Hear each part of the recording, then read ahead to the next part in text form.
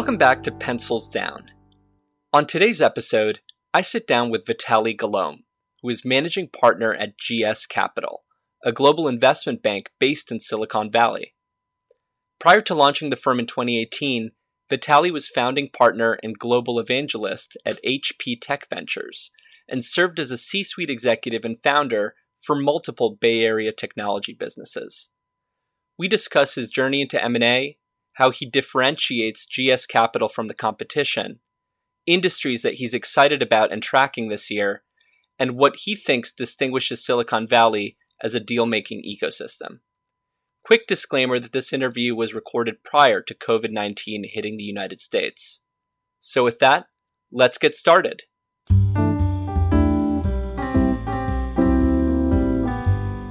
Well, Vitaly, first of all, thank you so much for joining us and welcome to the Pencils Down podcast. Thanks for having me. So just to get started, I'd love to learn a little bit more about your background. I mean, obviously we've connected a few times over the last couple of years, but I'd love to learn more about your story that led you to launch GS Capital.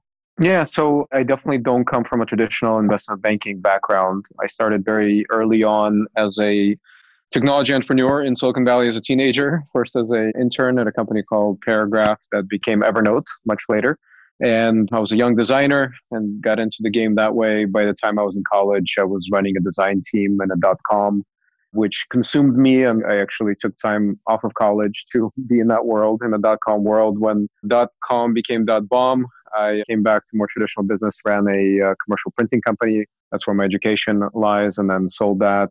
Started a design firm, ran that for a few years, built it out to about 30 people across several offices, and then got a little bit bored with the service business and started a software startup. Ran that until 2015. It was an e-commerce platform, venture-backed for the graphic arts industry, and then sold it. Learned a lot in the process and wrote a book, started advising a number of funds, a number of accelerators around the world, traveling a lot, speaking a lot. And then eventually joined Hewlett-Packard, helped launch a corporate venture arm there, spent a couple of years on the investment side, doing LP deals, doing direct investments. And really, that was the first time in my career working in a large company. So I spent a couple of years there. Wasn't my pace. And then early 2018, left to start GS Capital with my partner, Giovanni Soletti, who has been in the business, investment banking and M&A for 2 decades, coming from different background before that as an entrepreneur. And really kind of fell into it on the sell side, let's say, but really talking to the same audience, corporate venture, some family offices. I focus heavily on the category that I know and love, which is mobility. So what led me to it is an advisory project that I did for Rimac Automobili, which is a Croatian electric car company that's very famous now as a hypercar electric car company. But I kind of got to know them when they were just 8 people and helped them grow and raise their B round, which kind of got them to where they are today. So kind of continuation on that. And now I focus on capital raises and M&A, as I mentioned, primarily mobility, but also other categories. We do fintech, media, SaaS, e-commerce, some infrastructure projects, construction tech, very interesting things like that. That's so interesting, Vitaly, because so many of the bankers that I come across and speak with really have a far more conventional background in the sense that they might have worked for a bulge bracket for a number of years before deciding to leave their desk at Goldman or wherever and set up their own boutique.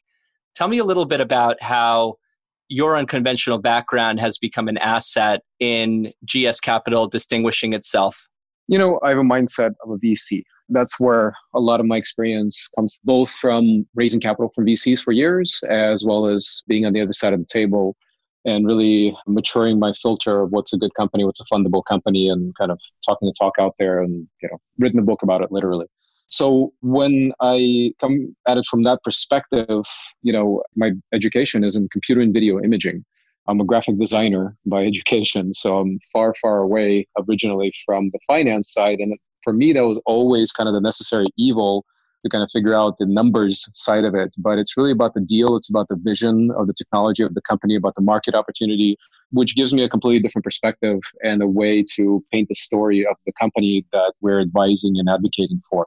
So what that translates into is kind of a different approach. Rather than taking a deal and saying, okay, let's put together a financial story and go out there, we actually end up doing quite a bit of strategy work with the companies we work with. We cross the line into management consulting, into marketing consulting to kind of position the company for what's fundable and what would be most interesting and sellable. So I think that makes us quite different than the typical approach, which is really coming in on the financial function more than anything. Another thing that's interesting about your background is that you started out in many ways as an operator, and then you found yourself in more of an advisory capacity. I've often seen the trend go in the other way, where people might start out in an advisory capacity and then ultimately become operators. Tell us a little bit about that decision and what you see as being, from a career perspective, what you see as being the pros and cons of being an advisor versus an operator. Well, I mean, there's really two sides to this table, right? Versus three. There's the operator side, and then there's the funder or the deal maker or the banker that kind of, so to say, is on the deal side. For me, it's really equating it to being a player on the field for some time and then becoming a coach. It's really like that. And it allows me to work on a number of projects at the same time, which kind of satisfies a certain curiosity. And there's a certain satisfaction to be able to kind of multitask for certain people. I certainly have that. So being able to work on several deals at the same time is very satisfying. But really it is that kind of going from being tactical to strategic and being able to kind of coach perhaps less experienced or younger founders, perhaps doing their first startup and giving them advice, things that I wish I knew 10, 15, 20 years ago and seeing it from a different perspective. So I see that as a natural approach. And you see that much more in venture capital, where you have founders who, done a company or two and kind of retired almost to venture capital, and they become the funders and the advisors and the mentors. So I see it's kind of that transition. Yeah, and perhaps that's a great segue to learning a little bit more about GS Capital and how you're positioned. You mentioned that clearly your experience as an operator and having been on the funding side of the table gives you a unique window into actually working with many of your clients. Tell us a little bit about how you differentiate GS Capital in the competitive landscape. Obviously, there's a number of boutiques out there, especially out here in the San Francisco Bay Area. Yeah, there's a couple of ways we differentiate naturally. Johnny and I, we're both born in Europe. I was born in Ukraine, grew up in Cupertino, went to the same high school as Steve Jobs in Wozniak. Johnny was born in Germany, half Spanish, half Italian, kicked around Europe for a while, got his first education there as an architect, and then came to the US to do banking later. So there's definitely that connection. Most of the deals that we do, I would say, are cross-border, especially in the mobility category. A lot of times it's technology and know-how coming out of Europe. And the target customer is very likely to be Asia heavily or US market. So a lot of it is that we're cross-cultural. There's not a single person in our shop that doesn't speak at least two languages fluently. And we have some team members in Europe. And that makes us, I think, unique because in Silicon Valley, it's very easy to be very insular and just look at what's around here because we're in the center of the universe. And you can afford to be pretty lazy here and not have to go very far to do deals. Just kind of locally. But there's a whole wide world out there, and it's increasingly becoming much more relevant and interesting, and especially in categories that Silicon Valley is not the strongest in when we look outside of software. There are really, really interesting projects out there, and there are really interesting strategic investors out there. So that kind of makes us quite different is that, more often than not, we are either a bridge to Silicon Valley or from Silicon Valley or in far, far away places with Silicon Valley, what we bring is Silicon Valley mindset. So that's a big element there. The other part of it is that we specialize quite heavily. As I mentioned, we published industry's biggest report on mobility category, on the future of mobility and EV and autonomy. We've done a lot of research. We know, I'd say, most of the investors in this space globally, and that means a lot of strategics that are not around the corner here. And we kind of have a thesis, much like VCs would, where we understand the landscape and we have a certain deep understanding and kind of a view down the road on where this category is going. And that makes it easier for us to pick projects. There's no shortage of them that we invest our time and resources into and back because we know how to place them and we have kind of better than the average investment banker perspective on this particular category. Same thing can be said for fintech, where my partners focus more and have a history in and do a lot of research in. Same thing in infrastructure, where one of our partners is Spanish born, but speaks 7 languages fluently, learned Chinese as an adult, and has done a number of transactions on behalf of various Chinese governments with South America, with Africa, with Asia. I mean, those are kind of things that you don't often hear about. So we just have our particular niche and our approach. and we'd like to, get into categories that we can contribute value to and to the conversation. I think what you mentioned earlier about being a bridge between Silicon Valley and other regions of the world that are looking to tap into some of the capital and expertise here is so critical. What are some of the strategies that GS Capital employs to get the word out about who you are and the value that you can deliver? We don't do a whole lot of marketing of ourselves, I should say. I do quite a bit of public speaking, and I have for a number of years as a professional keynote, but also, different events. And for example, this weekend, I'm in Austin, Texas at a mobility event. And, at the end of March, I'm in Portugal at kind of more of an economic development event. And this category is red hot. So I find a way to kind of do kind of indirect marketing in that sense. We also have accumulated a very large Rolodex over the years, and people are usually glad to hear from us. When we send them updates, we try to be valuable and send them insights. That's probably the extent of how we market ourselves. Otherwise, we get a lot of inbound interest, and we have the luxury of being able to choose which projects that we want to dedicate ourselves to. And when we work with our clients, with the companies we're advising, a lot of times it's talking them out of bad ideas. For example, seed stage companies out of Europe trying to come to San Francisco too early, for example.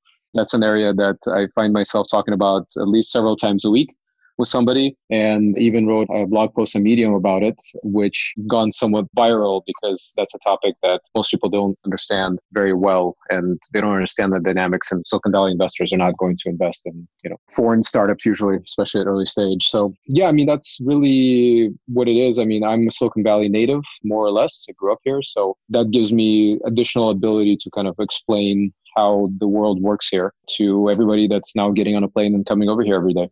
I'm certainly not going to be the first person to say that the world is changing at an accelerated pace, but do you believe that Silicon Valley is going to continue to be an indispensable place to come and fundraise in the future? And what do you see as being the other regions of the world that are going to start to give Silicon Valley a run for its money?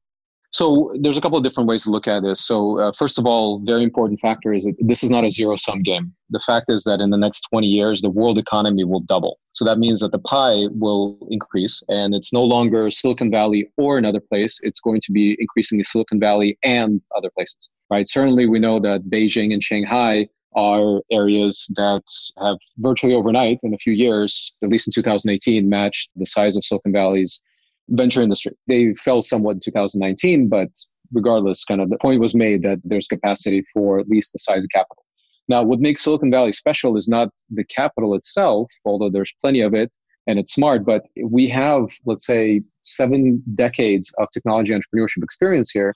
That is not possible to replicate that quickly. So there's a reason that companies, especially in the software space, if they need to scale, if they're succeeding and they're scaling and becoming a unicorn, it's very, very difficult to do it outside of Silicon Valley. And the reason for that is when within a year you're growing from 10 people to 100 people to 1,000 people, the connective tissue that keeps all of that together is experienced management layer. And in Silicon Valley, at any given point, we have 50, 60, 70,000 experienced kind of director level managers that have gone from zero to hero with a technology company that have done it all before. If you look at other regions, like for example, New York, maybe there's a few hundred people that have done that. If you look at other ecosystem hubs like London or Shanghai or Beijing or any of these other places, there are very few individuals. So that's really the resource that's unique to Silicon Valley. And we have this very mature cluster and ecosystem that other places just don't have. And you cannot replicate overnight. You need generations of technology entrepreneurship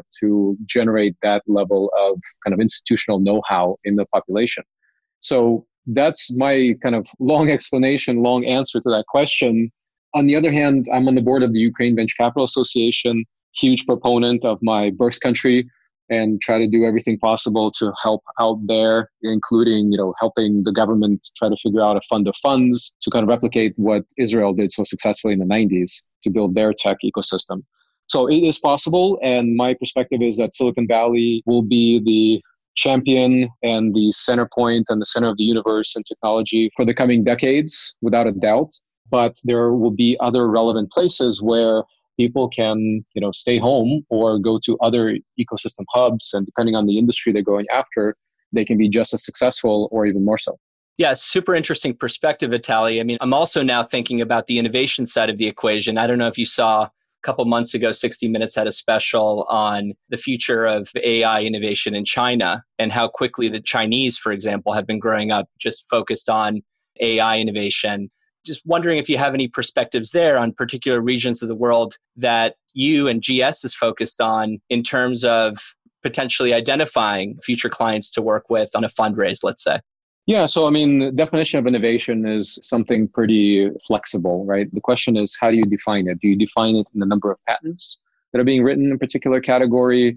Do you define it by amount of venture capital that's going in a particular region, in a particular category? So if you kind of zoom out, and rest in peace, Clayton Christensen, if you look at the technology S-curve, right, for a long time, with every new technology wave, there's a big investment in time and resources that's going into developing that technology, right? So that's the R&D phase. And at a certain point, we reach a sweet spot where that technology is being commercialized. And that's when you have a window of 2 to 10 years, depending on what it is, where you're seeing incredible value being created by startups that are using this new technology, newly available technology, to solve existing problems in 10 times faster, better, cheaper, or solving something that wasn't even done before. So when we're talking about innovation, what does that mean? Are we talking about R&D phase where we're talking about academics writing patents, or are we talking about commercialization and making products out of it? So the R&D phase is heavily dependent on the quality of research institutions.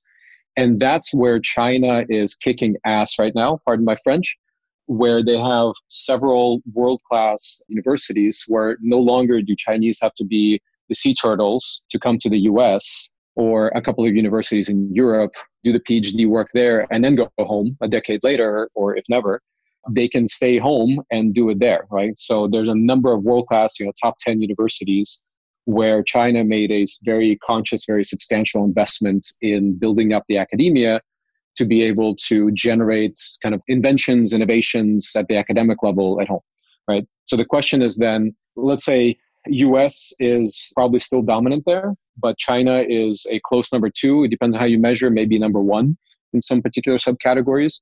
Europe is falling behind a little bit. Africa is not online yet. And Latin America is in big, big trouble because Latin America doesn't have a whole lot of institutions in the top 100, top 200 in relevant fields. So that's one aspect of it. The other aspect of it is, how do you then apply that commercially? The question is, okay, when you're creating this base technology in artificial intelligence, what does that mean? You're not going to just, take a pure AI, quote unquote, company public. You're going to apply that particular technology to a set of problems. It could be autonomous driving. It could be fintech. It could be healthcare. That's when you start really looking at, where does that technology innovation happen? Where does it get applied? And we haven't quite reached that point yet, but we're already starting to see some previews. So autonomous driving, obviously, that's computer vision, machine learning, those kind of elements. We're going to see it in flight. We're going to see it in healthcare, et cetera. It's starting to get applied. So that, again, kind of a long-winded answer, but hopefully insightful, because this is an area that I pay particularly special attention to. Thank you for that. And just to switch gears quickly, I understand that you were recently moderating a panel of the World Economic Forum. And since many of us weren't there, I guess one question I had for you was, what surprised you about your time at Davos this year or on the panel? What was a perspective or a conversation point happening among the attendees that you didn't anticipate? What was actually really nice to hear and see is that you have really captains of industry and very influential people and a lot of government really putting their attention on climate. This was undoubtedly the theme this year, where last year and the year before that, it was crypto, which is a little silly and is not very applicable yet. This year, we're talking about really tangible problems. And I don't know if you saw, or your audience may have seen, that Goldman Sachs, David Solomon, announced there at Davos that they will no longer take companies public that don't have at least a single female board member, which is really interesting. So we're starting to see a lot of really important things to the planet, to humanity, way beyond just business, that are being emphasized. And there was a lot of discussion about impact investing and really investing not just for returns, but the fact that investing into really important areas then generates positive returns because there's so much attention going into it now. So it was really heartening to see kind of the tire hit the road as far as all these discussions. And usually what happens at Davos, they like to say, doesn't stay at Davos. The opposite of Las Vegas, that's the desired effect. And hopefully we'll see that in 2020, we're going to see that penetrate business. So that was very positive. The other element, going back to Ukraine, I've been involved with the Ukraine House at Davos for the last 3 years. There was a lot of really positive things. No secret, I think, to most that a technological powerhouse, but now with the new government there, it's being cleaned up and becoming a very positive business environment. So you're going to hear a lot more about Ukraine in a very positive light in the coming years, hopefully. You did mention 2020, and I'd be remiss if I didn't ask you, what in particular are you excited about this year? And what are some of the trends that you're tracking that perhaps you're less excited about? What's exciting is to see, for example, a lot of things have been talked about for a long time, a lot of technologies that haven't hit the prime time. I think this year you're going to start to see things go commercial quite a bit more, especially in electric vehicles. There's been a lot of run up. There's a lot of investment over the last 5 years or more, where a lot of car companies and a lot of commercial vehicles and two-wheeled vehicles and flying things, all of them have been talking about working on things in R&D phase. You're going to start seeing some things start selling this year, which is very exciting to see. From the investment banking perspective, that means that we're going from a 100% fundraising cycle to potentially some consolidation, some M&A coming in the next 12 to 24 months. Kind of starting to see that. So that's an interesting transition to watch, particularly in that category. Exciting things happening in fintech as well. Interestingly, you're starting to see big European fintech players start to jump the ocean, go into Latin America, coming into the US in some cases as well. So it's really interesting to see these things kind of start working, right? Start getting a lot more commercial than they were before. I think as far as what I think was hype and is starting to show itself as hype is, for example, autonomous driving. We're nowhere near it being commercial ready for probably longer than most people think. I would say probably another 3 to 5 years at least until you see it really be substantial. And there are some companies that shall remain nameless that have been kind of hyping this category for their own benefit, but it's something that is still far away, right? And for various technical reasons that we could talk about for another hour. And I'm glad to see that the world is kind of coming to its senses as far as blockchain technology and understanding that, for something to disrupt an industry, it has to be twice as good at half the price. And when it's solving a non-problem, it's very difficult for that equation to work. How do you measure something twice as good if it's solving something that's not really a problem? So it's nice to see that people are kind of starting to calm down and be much more reasonable and practical about it. So you've been at GS Capital, or you launched it about 2 years ago, if I'm correct. I guess one question I had for you is, if you could give yourself advice, the 2-year younger version of you advice about launching a boutique, what would be the key pieces of advice that you would give?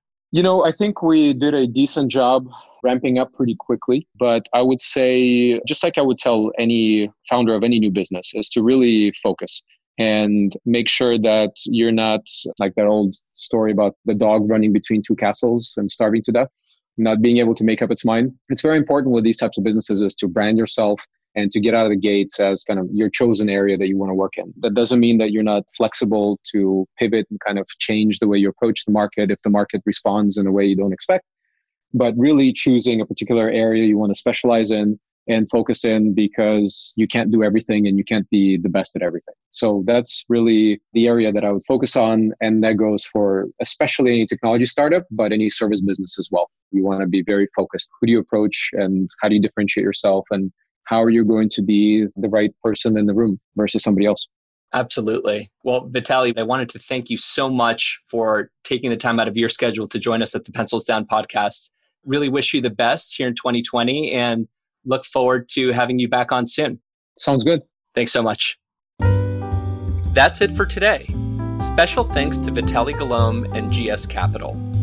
You can rate and review Pencils Down on Apple Podcasts. Got a question for us? Send us an email at pencilsdown@finalis.com.